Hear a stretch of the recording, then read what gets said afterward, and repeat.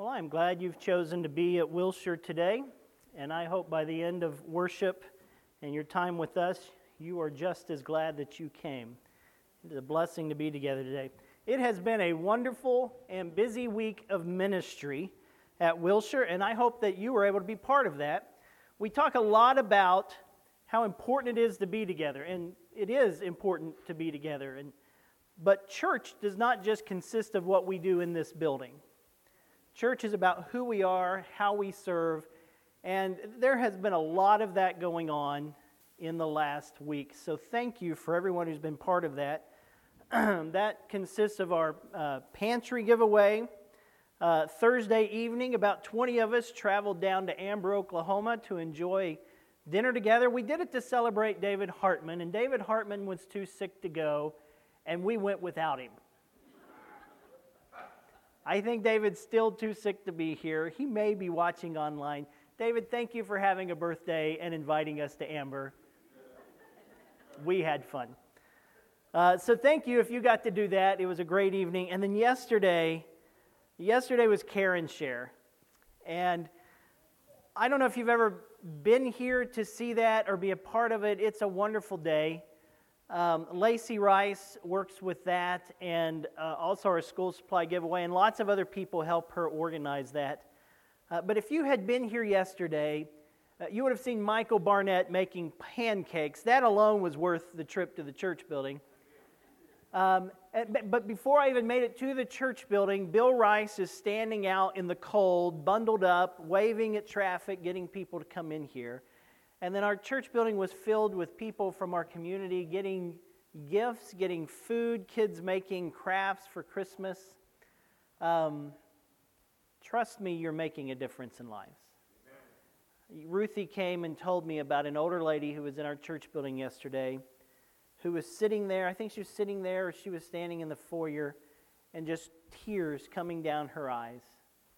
And when Ruthie asked her what she was thinking, she said, "I'm just praising God that now I have something to give my grandkids." Amen. So you may not see the impact of things like that every day, but I promise you, your ministry and your generosity and your efforts are making a difference. So I am grateful you're at worship with us today, but I'm even more thankful that our service to God is even more than just what we do here. So thank you for that. Well, over the past 3 weeks, Jim has reminded us of a very important message that you actually find in the first chapter of the first book of the Bible. Remember there, day 6 of creation, God says, "Let us make man in our image." And it says, "In the image of God created he them, male and female." You were created to be an image bearer of the Creator. And so over the past few weeks, Jim has been reminding us that that is true instead of what we are told by the surrounding culture. That we are more than, in Jim's beautiful, ornate rhetoric, we are more than a sack of protoplasm. But that's true. That you are more than what other people think about you. It doesn't matter what your greatest enemy, it doesn't matter what your colleagues at work say. Genesis 1 says you were made in the image of God, not what they say you are. And you were made to be more than a moneymaker. You're not just some cog in a machine to produce some capitalistic output. Genesis 1 says you were made in the image of God. So, doesn't matter what you've heard or what you've been told or what culture teaches you, God says you are an image bearer of His. Amen. And that should change how you see yourself and how we see each other.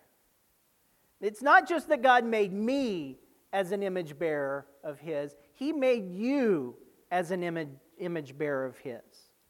And so how I talk to you, how I treat you, how I serve you, is all impacted by that same truth found in Genesis chapter 1. There's not a person in this building, there's not a person in our community, there's not a person on this planet for whom Genesis 1:26 is not true. You were made as an image bearer of God. So what I want to tell you this morning and focus our attention on is this message. You are more than what your greatest failure in life suggests you are. Something tells me I'm not the only person this morning who needs to be reminded of that. Everyone here can point to something somewhere at some time in your past where you have failed. And Satan likes to replay that tape, that highlight, or rather low light reel of your life, as if that is who you are and that's what has defined you. Some of us have failed in spectacular ways, in ways that have actually been printed on headlines of newspapers, because I know some of your stories. And some of us have failed in ways that maybe nobody else we think is aware of. Some of us have failed in ways that have hurt lots and lots of people. And some of us have failed in ways that we think only hurts ourselves. Maybe you failed in ways that were actually celebrated by people around you, that your failures with God are seen as some celebratory action of culture. And yet some of us have failed in ways that have simply led to humiliation. For some of us, failure didn't lead to long-term consequences, but for others,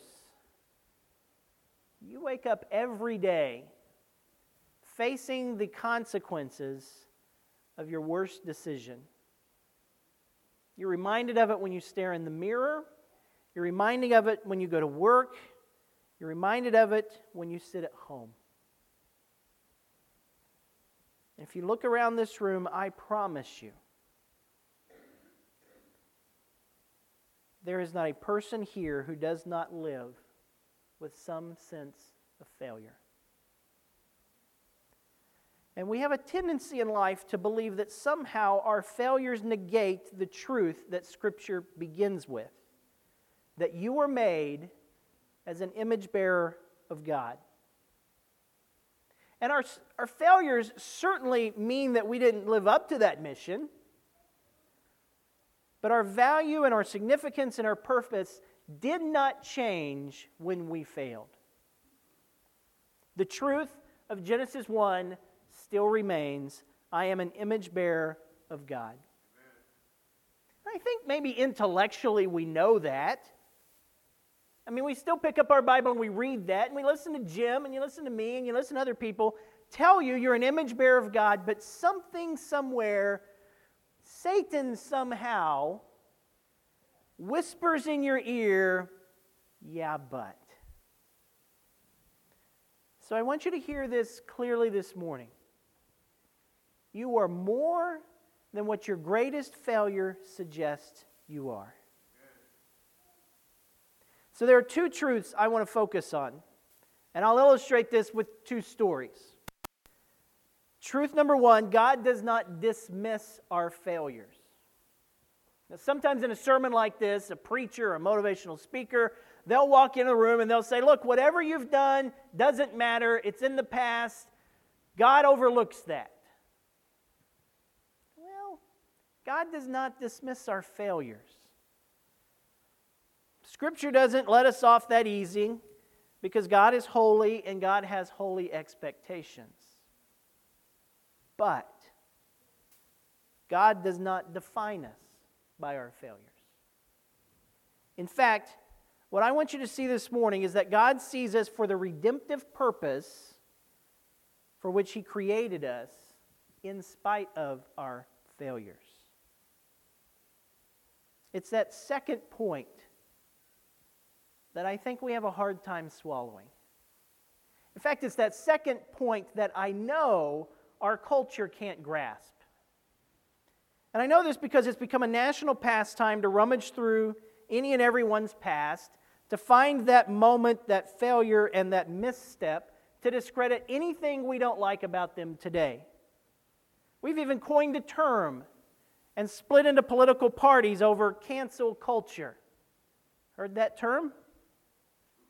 If we can find just one tweet, one social media post, one high school yearbook photo, then I can highlight that moment in their past, that greatest failure, and regardless of anything you've said or done since then, or anything you stand for today, I can say, sit down, be quiet, here's your failure.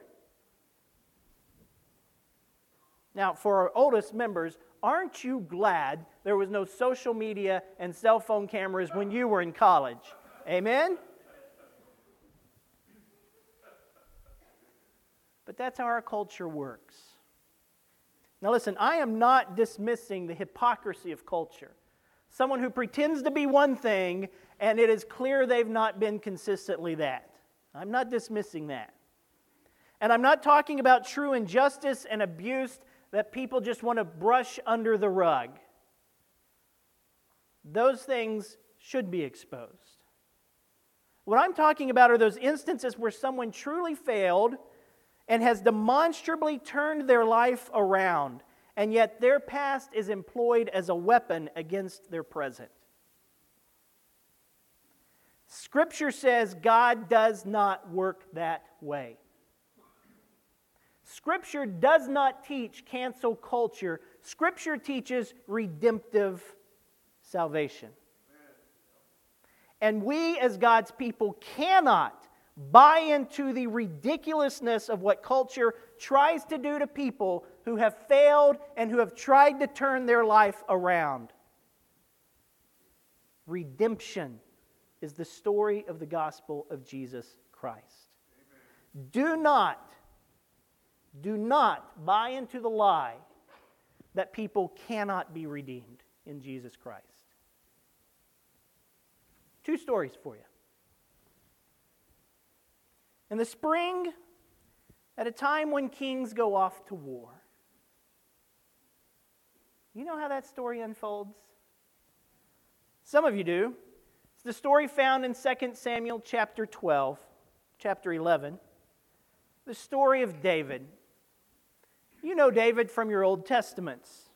The youngest son of Jesse, the shepherd, the boy who rose to fame by playing music for a crazy king, the gentleman who wrote a large portion, we think, of our book of Psalms, the young man who stepped forward when all of Israel's army was too cowardice at this giant Philistine named Goliath.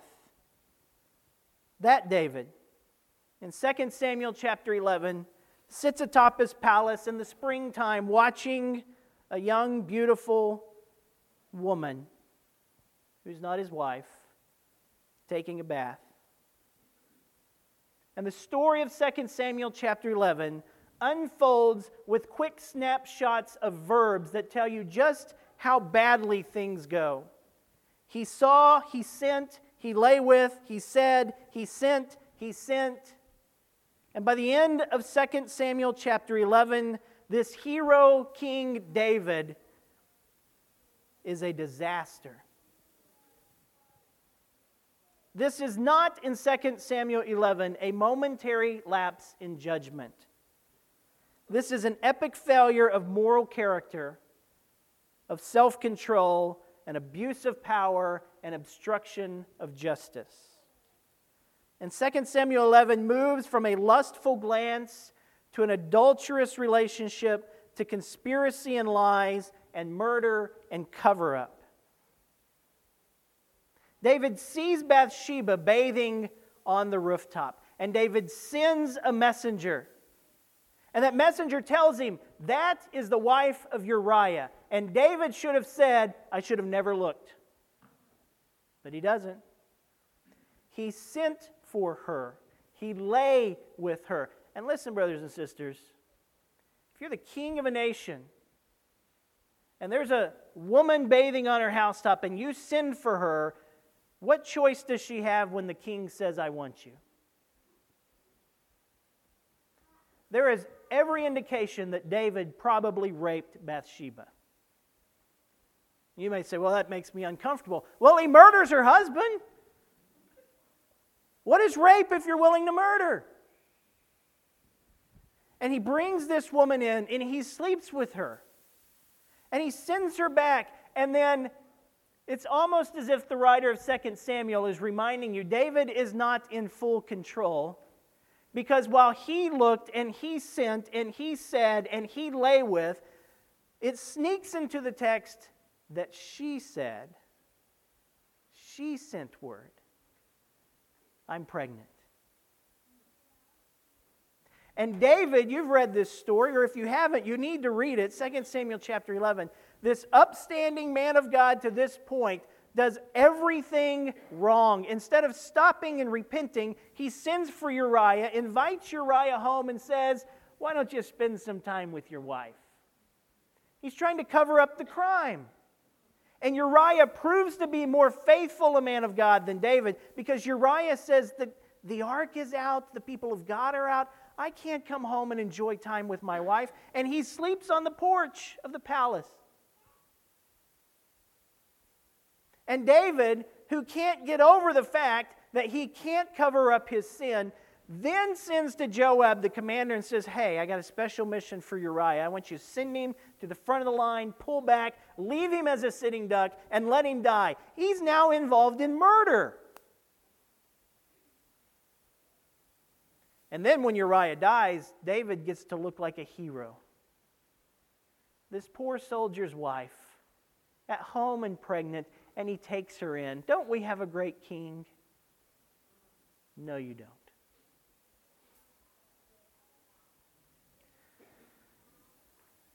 But the remarkable thing about the story of David in 2 Samuel is that's not the end of his story. Nathan shows up, Nathan the prophet, probably about a year has gone by. Again, this was not some momentary lapse in judgment. This was an ongoing conspiracy and crime and cover-up.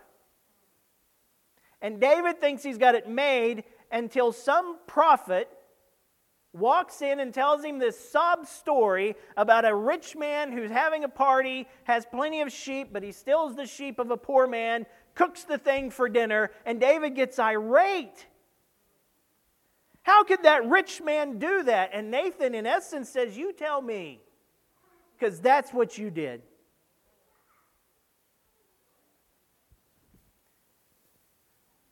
But David's life is not defined by his greatest failure. The remarkable thing about the story of David is if you just go back a few chapters, 2 Samuel chapter 7, before this moment of failure, 5 chapters earlier, God said, David, I'm going to establish your throne forever. And even after the moral failure of David, when David repents, God keeps that promise. Now listen, I told you there were 2 messages. One, God doesn't dismiss our failures. David suffered for his failure. That child that he and Bathsheba conceived died. David's own children get involved in incest and murder and intrigue and rebellion. David's life is a mess. But brothers and sisters, listen, God did not forget his promise to David. David was not defined by his biggest failure. God saw the redemptive purpose in David's life, and he kept the promise he made. You know how I know that? Because the very first verse of the book of Matthew, the genealogy of Jesus Christ, son of David. God said, I'm going to establish your throne forever, David. And Matthew chapter 1 reminds you God kept that promise. God did not cancel David. God redeemed David.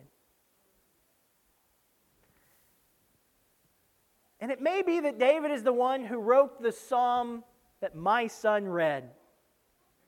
Happy is the man whose transgressions are forgiven. Because God does not define us by our greatest failure. Genesis 1 did not stop working when David did what he did in 2 Samuel 11. But God, as God is prone to do, redeemed David and kept his promise. Well, that was the first story. If you didn't know that story, maybe you know this story. A servant came up to Peter and said, "You also were with Jesus the Galilean, weren't you?" You remember how that story unfolds? This is the story of Peter, the fisherman who left everything to follow Jesus, who heard Jesus preach, who watched Jesus heal, who spoke up to confess, "You are the Christ, the Son of the living God." The one to whom Jesus said, "Upon this rock I will build my church," your confession. This is the Peter who sat at the table during communion and looked at Jesus and said, "Though everyone else fall away because of you, I will never fall away." This is the Peter who ripped the sword out of its sheath when the Roman soldiers came to arrest Jesus, who lobbed off the ear of Malchus to defend Jesus. And now that Peter stands in a courtyard warming himself by a fire when a young servant girl says, "Hey, weren't you with Jesus of Galilee?" And Peter says, "I don't know what you're talking about." Another girl walks by and says, "Hey, this man was with Jesus the Nazarene." Peter says, "I don't know that man." And then a group of bystanders ask, "Certainly, you too are one of them. Your accent betrays you." And Peter says, "I do not know that man." And then Peter remembered when a rooster crowed. I've often wondered how many mornings Peter woke up to the sound of a rooster crowing and reminding him of his greatest failure. Jesus told Peter at communion, "Satan has demanded to sift you like wheat." But Jesus said, "When you return, strengthen your brothers." God did not dismiss Peter's failure. But it did not define Peter either. On a seashore, John tells how Jesus looked at Peter and asked him 3 times, "Do you love me, Peter?" A preacher friend of mine, John Curtis, said, Jesus doesn't ask Peter, "Do you love me?" because Jesus needs to know. He asks because Peter needs to know. Peter becomes the one who in Acts chapter 2 stands up and preaches the gospel in its entirety for the first time ever. Peter's the one who says, "You men of Israel, hear these words. Jesus of Nazareth, the man proved among you by God through signs and miracles that he did in the midst of you. You have taken him by wicked hands, have crucified and slain." And it's Peter who, when the crowd says, "What do we do?" It's Peter who says, "Repent and be baptized, every one of you."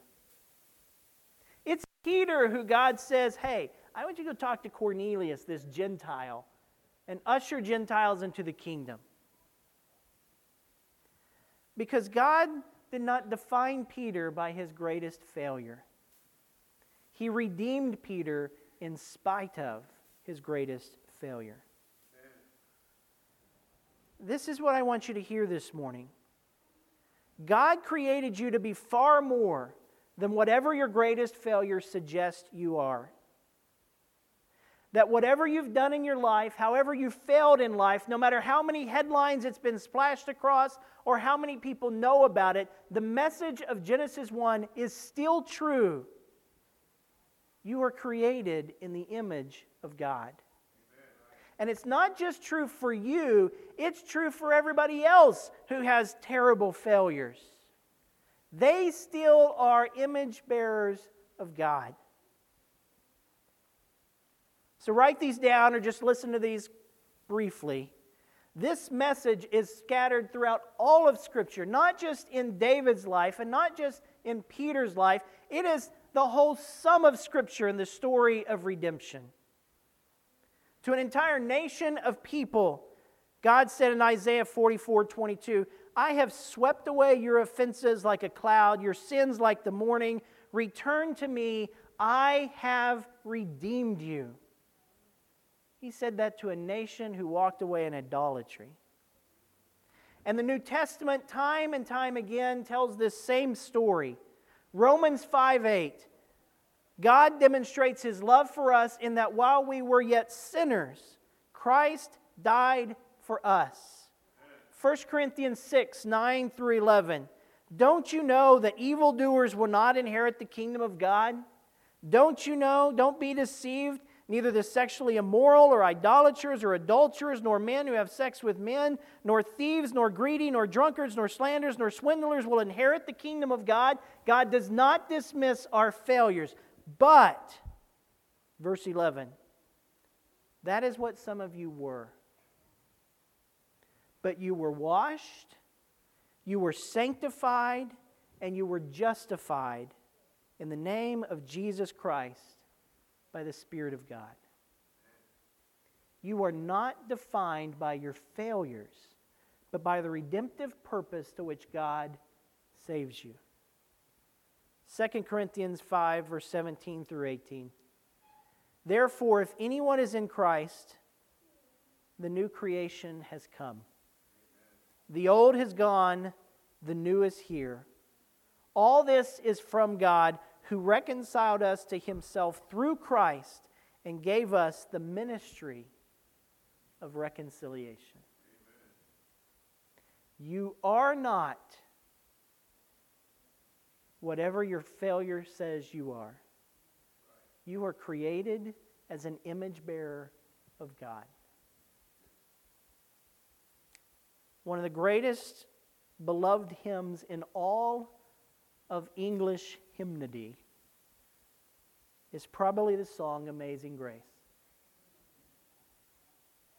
You know who wrote that song? Someone who probably would be canceled by our culture. Someone for whom no redemptive value is believed to be. It was written in 1772 by John Newton. As a young boy, Newton's mother taught him the family's faith, expected him to go into ministry. But John's mother died when he was young. At the age of 11, he joined his father, who was a captain of a ship. At the age of 17, he joined the British Navy, eventually deserted, was caught, put in irons, whipped in public. After his release, he signed on to work on a British slave ship and was instrumental in moving countless slaves from Africa to England. One author described John Newton like this: with a whip in one hand and a gun in the other, often given to drunkenness and lust, he sank into the deepest depths of sin. At the age of 23, he nearly lost his life in a storm. And because of that, through some reflection and reading in time, John Newton eventually gave up slave trading and became a minister. He said of himself, had you known my conduct, my principles in heart, how little would you have imagined that such a one was reserved to be such an instance of providential care and exuberant goodness of God. So the next time you sing the words, Amazing Grace, how sweet the sound that saved a wretch like me. John Newton, a former slave trader, is the wretch who wrote those words. And I'm guessing all of us have sung it, but few of us have connected that deeply. I want you to hear me again this morning. You are created in the image of God. Nothing you have done, nothing you could ever do, could change the truth of those words. Your greatest failure does not redefine you. You are an image bearer of God. And that means that the brother or sister beside you, around you, or that friend or neighbor out there who has failed just as miserably, they still carry the image of God. Treat them accordingly. Treat them as the redemptive possibility that God saw in David, that God saw in Peter, that God sees in you. In the name of Jesus, we offer the invitation of Christ, who came to redeem all of creation and all the brokenness. The one through whom Paul said, "The old is done away and the new is here." If you need to become a Christian today, to be redeemed and washed, everything is ready to make that possible. And if you need to come back to the Lord, He still will redeem. Please come while we stand and sing together.